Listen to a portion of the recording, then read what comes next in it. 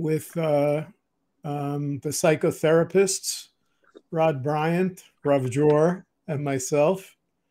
Um, we're having Notice the notice. Psychotherapist. And now I got the psycho, joke. yes, psychotherapist. Yeah, I was going to Well, say emphasize the psycho part. yes, I need therapy, which is what it is. So my friends have come to help me because our topic on controversial topics here, we're talking tonight about a question of whether or not we believe, and you can join us in that whether or not we believe in democratic governments, whether or not we believe in democracy as it relates to governments, and what does Judaism, what does the Torah say about this subject, and even how does this relate to the nations and the nations regarding laws, regarding government, regarding courts, as it relates to regulating laws, etc. So for me, it's an interesting subject because I've been watching a trial that's been going on in the U.S. and they're showing the trial live, and I find those things very interesting. I've always been interested in law, even when I was a small child. I actually remember when you Even and as I, even as a criminal.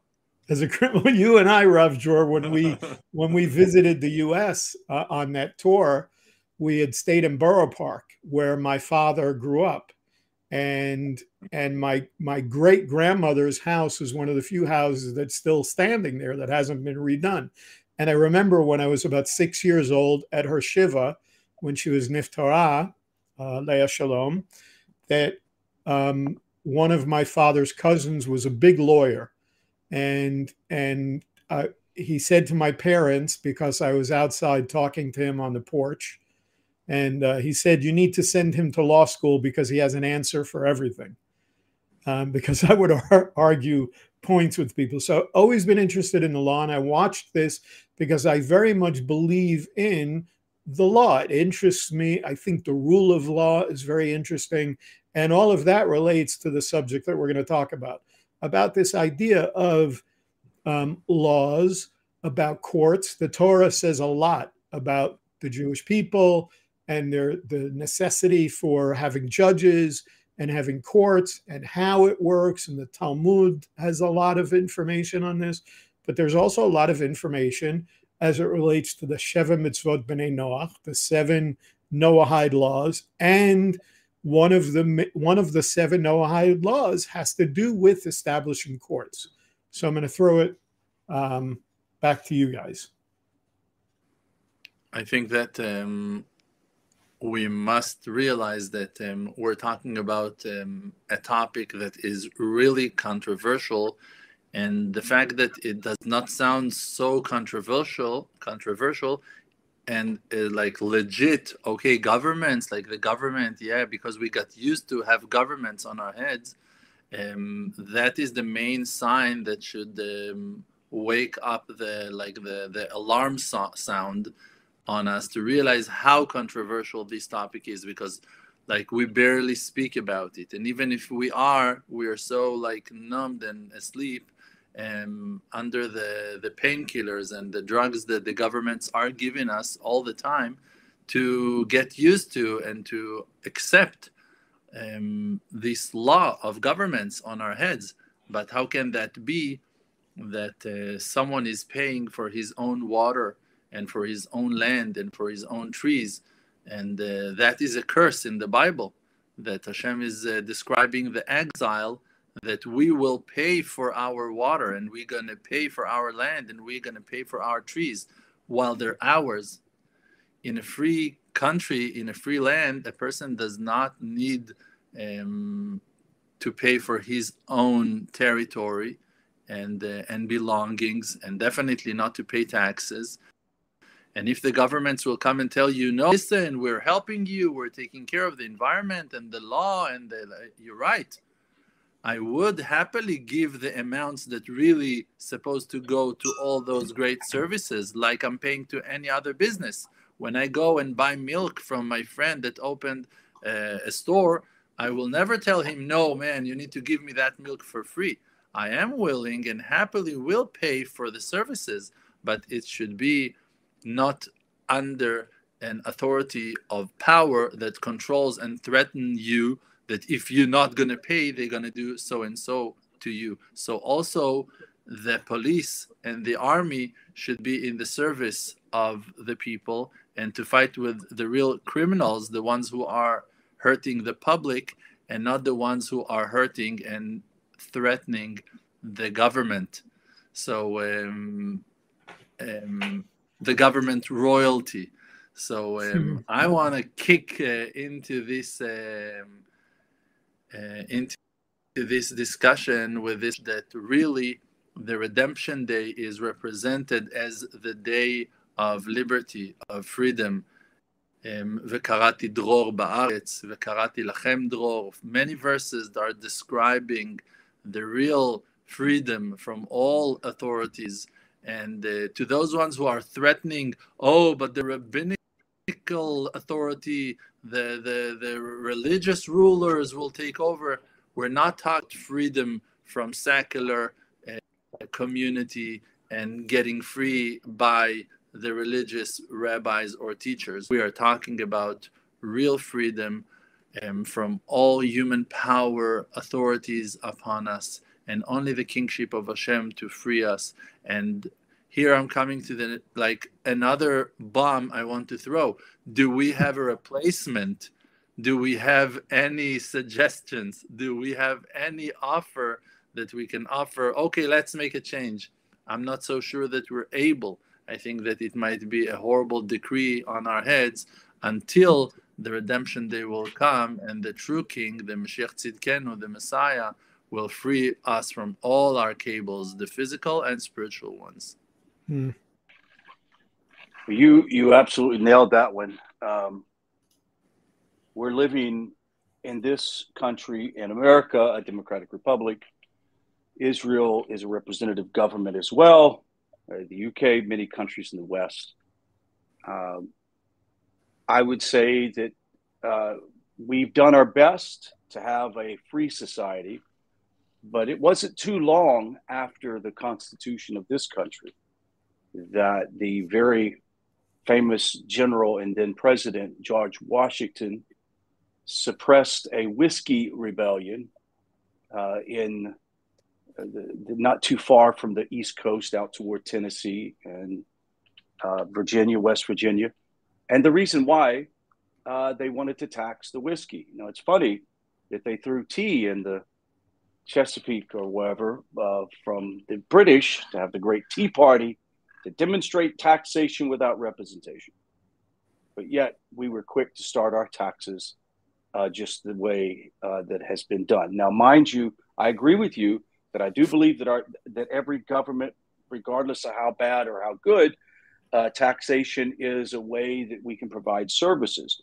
But we also know and are very aware that our governments spend and blow so much money. They're so wasteful, and there's no way to make them accountable for it. And I do believe you're right. It would be nice to say that we wish we could have that kind of freedom today. But we don't, as societies today, have that kind of freedom that we think we do. I think we, in this country of America, we always think of ourselves as being really free people. And I would think the Israeli Jews and those in the UK think we're very free. But it's like boiling a frog. All you have to do is start it off in cold water and over time increase the heat.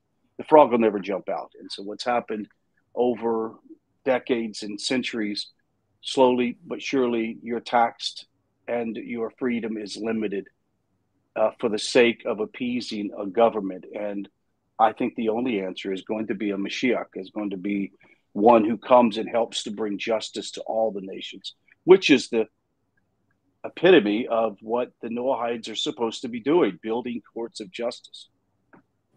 So the interesting thing for me in what both of you are raising is this issue of, first, in talking about the government and this idea of taxation, this idea something you said, Rav Dror, about this idea of the government taking care of you. So I think that this is a trap that a lot of people fall into, where Israel certainly in some ways is guilty of this, and certainly the US as well, of making people, we call it like a nanny state, where you make people dependent upon you. You make people dependent upon those government services, so that people are raised up in an environment or a culture that already sets them up for that fall, for that trap, to fall into that trap. Well, I don't have to worry about it. If anything happens, the government will take care of me. I remember that if you look at history in the US, for instance, after World War II, one of the things that President Roosevelt did was he set up all these programs. And a lot of the reason why you see the older generation in the US that still holds on to this idea of the difference between Democrats and Republicans being that the Democrats are for, the working people and the poor people, and the Republicans are for the rich, is based on that history. That Roosevelt is the one who turned it into a nanny state, where he set up all these programs for people coming back from the war and saying, okay, don't worry about it, we're going to take care of you. Set up all these programs for people to be taken care of by the government. So that's the first point that I wanted to make based on that. And then based on that verse you said, it's always interesting to me that when we talk about the Jewish people coming out of Mitzrayim, coming out of Egypt, there's in not just in your name, Dror, which is related to freedom, but there's two other words for freedom, Cherut, which also, like the root of one of the words you mentioned in that verse, Cherut and Chofesh. And oftentimes I've taught about this, that the difference between those two words, and as it relates to coming out of Mitzrayim, was that Chofesh was just the first stage of the freedom that the Jewish people had when they came out from under the control of the Egyptians and were free. But true freedom, Cherut, only came when they came under the proper authority of Torah as given by Hashem. So I don't know that I have, you both suggested that ultimately the answer is Mashiach, Tzidkenu, when Mashiach comes. But there is the suggestion that really the only answer is that we shouldn't be talking about a democracy. We should, in fact, be talking about a theocracy, and the idea that the true authority that we're meant to follow is Hashem. Now, how we set up a government like that, how we set up a Torah government, of course, Israel, everybody's up in arms now and saying, oh, this government in Israel, these right-wing, extremists, want to force the Torah on us. It's not such a terrible idea, at the end of the day, if you're talking about the real pure understanding of Torah as it relates to judges and courts and following things in the right way. So maybe it's time for you to explain, and for our audience to understand a little bit more about that law, one of the 7 laws of Bnei Noach, of the Noachides, about establishing the courts. Maybe that's an idea. Maybe that's how we can start rolling that ball. Okay, right, Rod. I would submit that is the prime directive of all people, not only the people of the nations who follow the Sheva Mitzvot, the 7 mitzvahs or 7 categories, but also the Jewish people, and that is to work within their communities and their regions to insist on proper courts of justice, and using the guidelines that are found in the Torah that talks about judges need to be in a position not to be, assuaged by money or popularity or fame. They need to be level-headed, full of wisdom and understanding. I'm not sure that we pick any judges using that criteria nowadays. And then on top of that, if we would all seek serious justice, then possibly we could turn this around. The issue is we are responsible for the governments that we get. And if we have a terrible government, especially I believe this is the footstep of any citizen of a country, If you've allowed the stuff to go awry, and if you've allowed your government to turn corrupt, then its citizens pay the biggest price, but they also pay a responsibility to fix the thing. And that's, God gave that responsibility to us as individuals. If you don't want tyranny, then don't allow tyranny. If you don't want taxation, don't allow the taxation. But the problem is there's a way of buying every person off. Now, there's another side to justice I would like to hear spoke of, to give a comparison to the people of the nations. If they knew what it would be like to live under a Torah system, they would be so happy to run toward it, because it is the ultimate system of good reward and just judgment. And there's always a place looking for a way out, even if you've been convicted of some kind of crime. Could you imagine in this country if we had a Torah law that said you cannot be convicted by murder on circumstantial evidence? Number two, you have to have a witness that witnessed it, or two, and you also should have been properly warned by a very righteous, law-abiding citizen that what you were going to do is a crime. In this country, I would say 2/3 of the people who are in jail would probably have to be dismissed. We allow in this country jailhouse snitches to witness against someone. That's against the Torah law. I mean, we could go down here and list this stuff all day long, couldn't we? The main purpose of, like, the main intention of a courthouse when they're sitting is to find ways how to make how not to convict the person, how not to make him guilty, Right. like to find ways to set him free and to educate him in his way of life.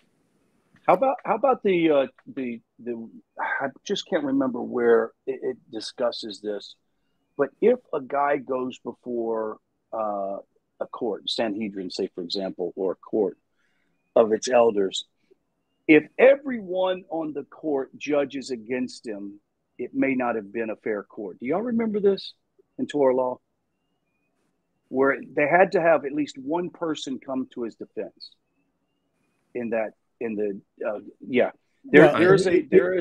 It's probably in Sanhedrin, if you're talking about from a Talmudic standpoint. It's definitely right, in from Sanhedrin, a Talmudic standpoint. You could not have a total majority. It had to be at least one person who said, I've argued for his benefit. At least one, because if not, it would be considered a kangaroo court. Right. That's interesting, because we don't have that in our law system. Is there something that the public can do? Ira, do you have something in mind? Like, okay, now everyone are like so trapped under the regular like way society being run by the governments, by the law, and like how can one escape from that? Okay, so one can refuse taking the vaccines, one can refuse sending his kids to school and he will homeschool his children. One can decide he will dedicate his life to the Torah against all social environment around him, like disagree with him, and he will go against the stream and will teach his children only Torah and on and on. Okay, so like you can find those like people, but are those people making an effect? Is that the solution? Is that what the wisdom of truth is suggesting? So my answer is going to be very simplistic. And I already had it in my note to say in the last little segment that I spoke about. You know, when I was talking about this idea of the nanny state and this idea of, you know, who you recognize as authority and the government basically allowing you to fall into the trap of looking to them to take care of you. If you look at the difference between the Sheva Mitzvot, the Noahide laws, and the Torah, the main difference is that the idea of establishing courts is based on common sense, or the idea that's closer to nature. What I mean by you look out at nature, and it's the idea of human nature, whereas the laws related to setting up courts for the Jewish people is based on the Torah. Now, that may seem like it's a vast chasm, but it really isn't. Because at the end of the day, when Noach came out of the ark, he and his family were the only ones that were alive. So in a way, we're all descendants of Noah, which means that we're all subject to those original laws that are related to common sense and nature, which means at the end of the day, and what's my simplistic answer? My simplistic answer is that in Judaism, we say that we're one organism, that we're responsible for each other. We have an obligation towards each other. To me, that's no different than the nations. And what we see happening in society is just the opposite. People have become so disconnected from other people. When we talk about history, when I grew up, I knew all my neighbors. We sat out at night during the summer. The kids played, the parents talked and chatted. Now people don't even say hello to each other. People on social media, it used to be that 25, 30 years ago, if you were a Democrat and a Republican, you could sit and break bread together and get along. Today, if you say that you're a Republican and the other one's a Democrat, they throw you out of a store. They throw you out of their house. They won't allow you to do work in their house or whatever. It's gotten to the point where we don't see ourselves as connected as holy souls. I said this in another show that we did recently, that until we look at each other, not as physical beings that have faults and foibles and do things wrong sometimes, but recognize that we're all holy souls, that we're all neshamot, and look past that and realize that that's what connects us. That's my simplistic answer. That's going to be the difference that changes everything and allows us to set up, I want to add something about what you said. It's like it's kind of annoying me to think about it, because I think that like 50 years ago or 30 years ago, when people would say, I am a Republican, I'm a Democrat, they really had some principles. Like they were really knowing what they were talking about. And back then, even though they were really different than their friends that also had a complete opposite opinion to theirs, they were able to break bread and eat and dine and be happy together. And today, when people are arguing about nonsense and fighting about things that were made up by other people, that their agenda is only to control the publics and to make money on their backs and on the backs, mainly on the backs of their followers and not even on the other side's back. And people are willing to kill each other for those empty debates. So like false and lie is making people fight, and not the dividing of the principles and the opinions. Like no one is really loyal to anymore to those rules. I don't know if I can say no one, but like the majority of the public are not even, they never even been taught. Like your grandparents sat and taught your parents exactly about the principles of the Republicans, or like it was a conversation in the house, like the flag meant something, like all those things were like on the table. But today, like people are just like fighting if like you're gonna refer me as a female, and if you won't, so I can sue you for not doing so. Like what are we talking about? People don't think critically anymore. There's no critical thinking. People don't think for themselves. They look and, why should I think for myself when I can just go in and type in, what's the answer to this? And, Google or Opera or, or whatever Chrome or whatever browser you're using is going to come up and give you the answer. It's not the right answer. It's whatever their algorithm and whoever it is that behind the curtain, the man behind the curtain wants you to have is the answer. No, of course you're not a boy. You're really a girl if you feel that way. Yeah.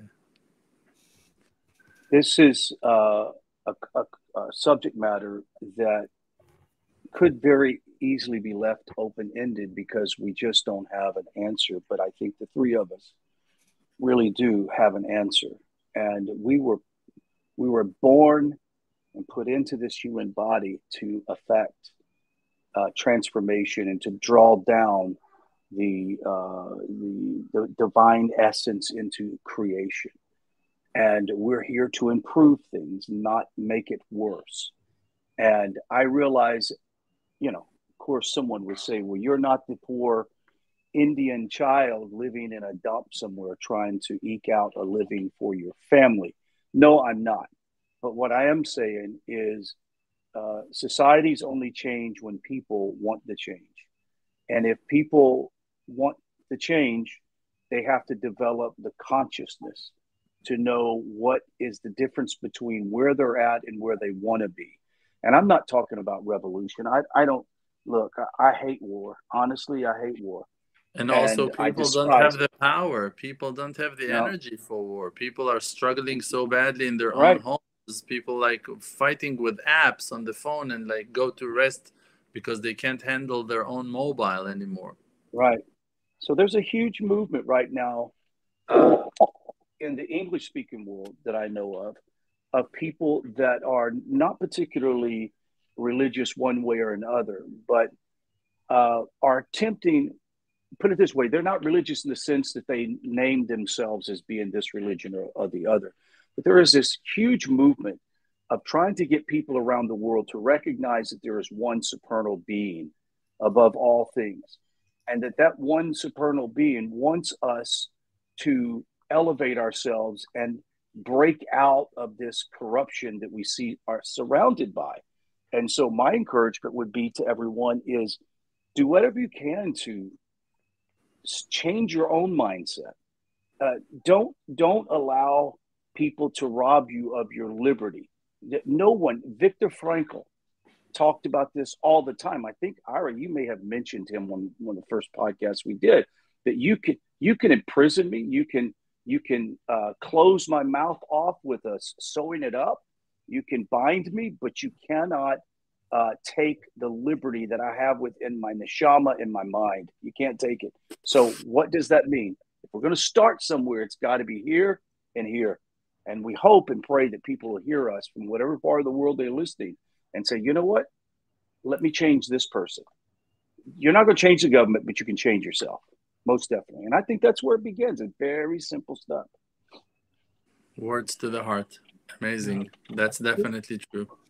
Just on a very technical, this is just on a technical note. You know, when you're talking about the nations, for instance, and you're talking about somebody who decides to be Ben Noach, you know, one of the things that the distinction is made is that you have to make a distinction between the person who thinks to himself, well, I'm going to follow those 7 laws because they reason in their mind that it's the right thing to do, as opposed to the person who follows those laws because it was commanded by the Creator in the Torah. And that's the difference. Our sages say that the one who just says, oh, by reason, yeah, it sounds good. Those laws sound good. I think we should follow them.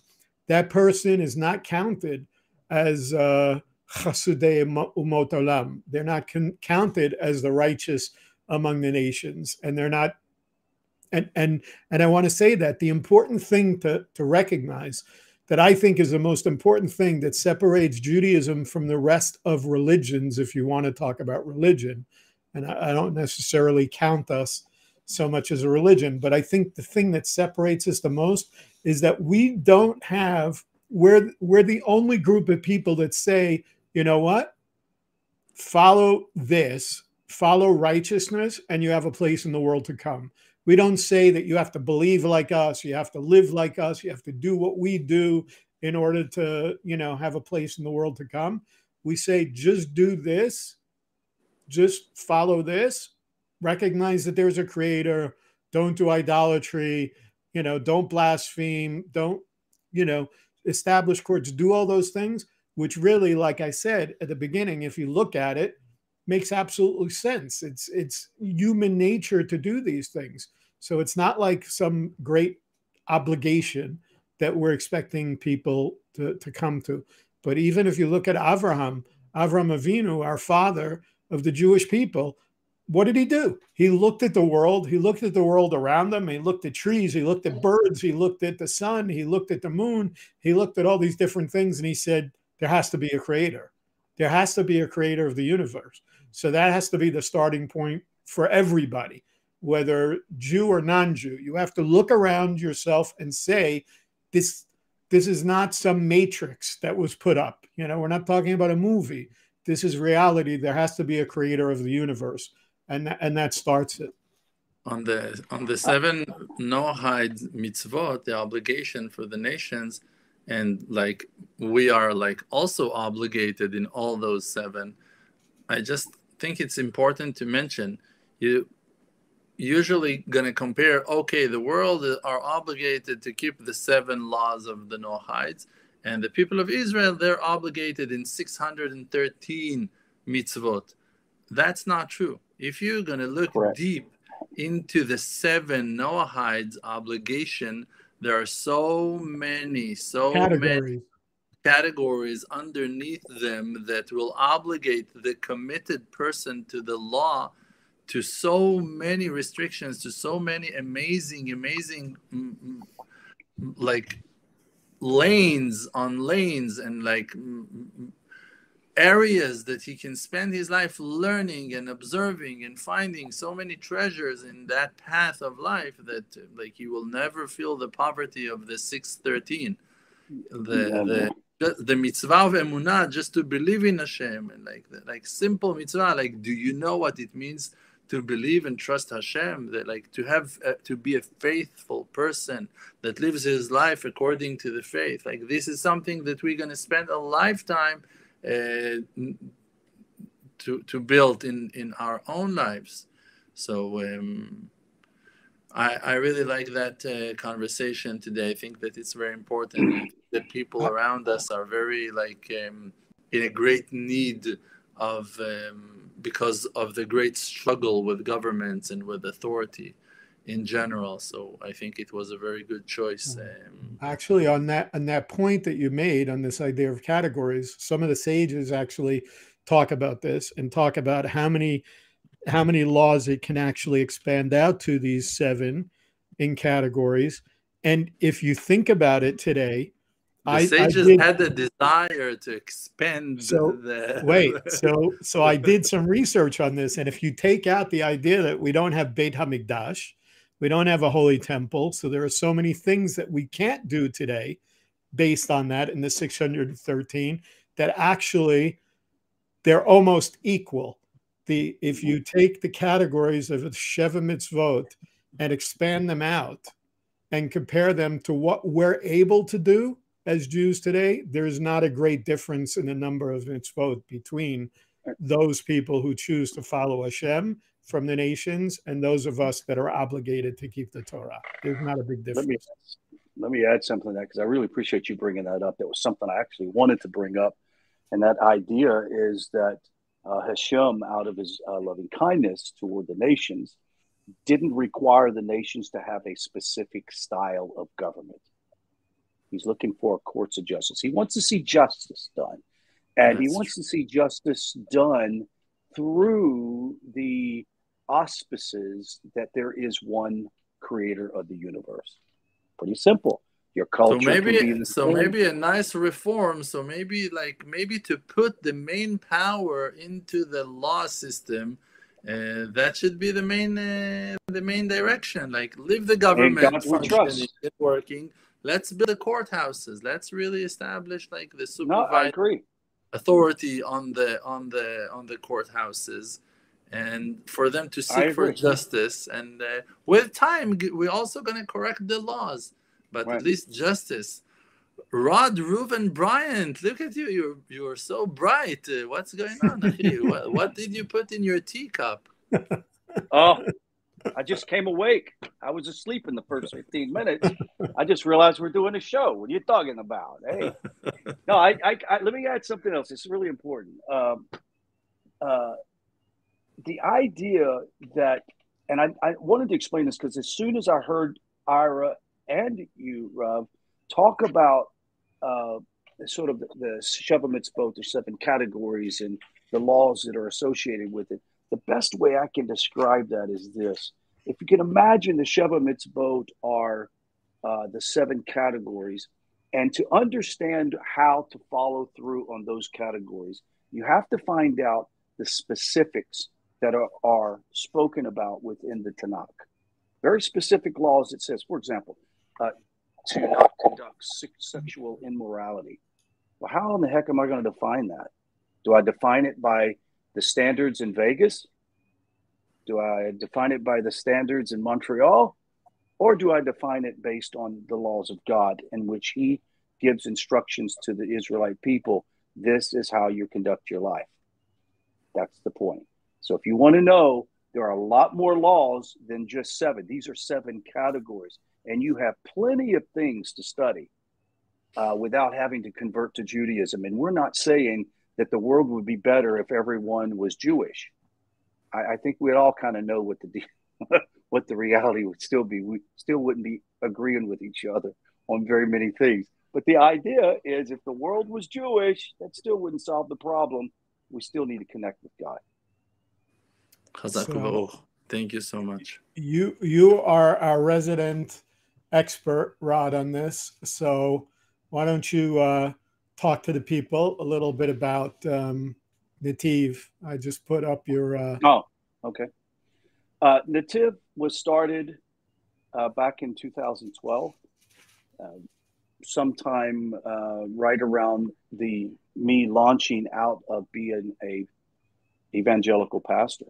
And I started teaching very simple Parsha studies for a handful of people. And over a few months and years, it has grown to have somewhere around 10,500 subscribers on YouTube. We have over 500 people subscribed to the monthly yeshiva course for the B'nai Noach. I just found out today, Baruch Hashem, that Torah Anytime is going to start putting some of those lectures on their site. And I'm just surprised that they would do that. But Baruch Hashem, the yeshiva head, is the one who arranged that and made some great inroads. We were involved with UN, with a NGO that is to promote justice in the world and religious freedom. We think that people as Noahides, we have a mission, and that is to bring positive change in the world. And if you want to make a positive change, first start by studying and expanding your mind and your soul. And we'd love you to join us on Nativ Online. All the class information is on there. All you have to do is fill out the form, and we'll set you up. We hope to see you in one of our 6 classes per week. I appreciate that. Thanks for letting me say that. Recommended. Rav Dror. Okay, Emunah.com, that's our website. Myself and my friends are joining and helping. Great content, very, very healthy to the spirit and to the soul. Freeing information from all fears and anxieties and pressure of this world and lifetime. And many books that I wrote and illustrated, and other thousands of classes. Please join us and watch and enjoy our services as well. And if you'd like to know more about me, you can find my website at KabbalahProject.com. Kabbalah spelled like that. KabbalahProject.com, no spaces. And my book is available, The Science of Kabbalah. If you'd like to learn more about Kabbalah, how it relates to science and connects to science, this is a great book for you to add to your library as well. Recommended as well. Recommended as well. Well, we want to thank everybody for being with us as usual. Yes. And Rav Dror, take us out with a bracha, please. Yes. May Hashem open the gates of wisdom in our hearts for us to love each other as the Maker loves us, and that His endless amount of love that shines within us affect our surroundings in a healing way, for us to be able to be a source of light for them, source of inspiration, and to be surrounded with them in the great redemption day with all our beloved ones. Amen. Amen. Amen. Amen.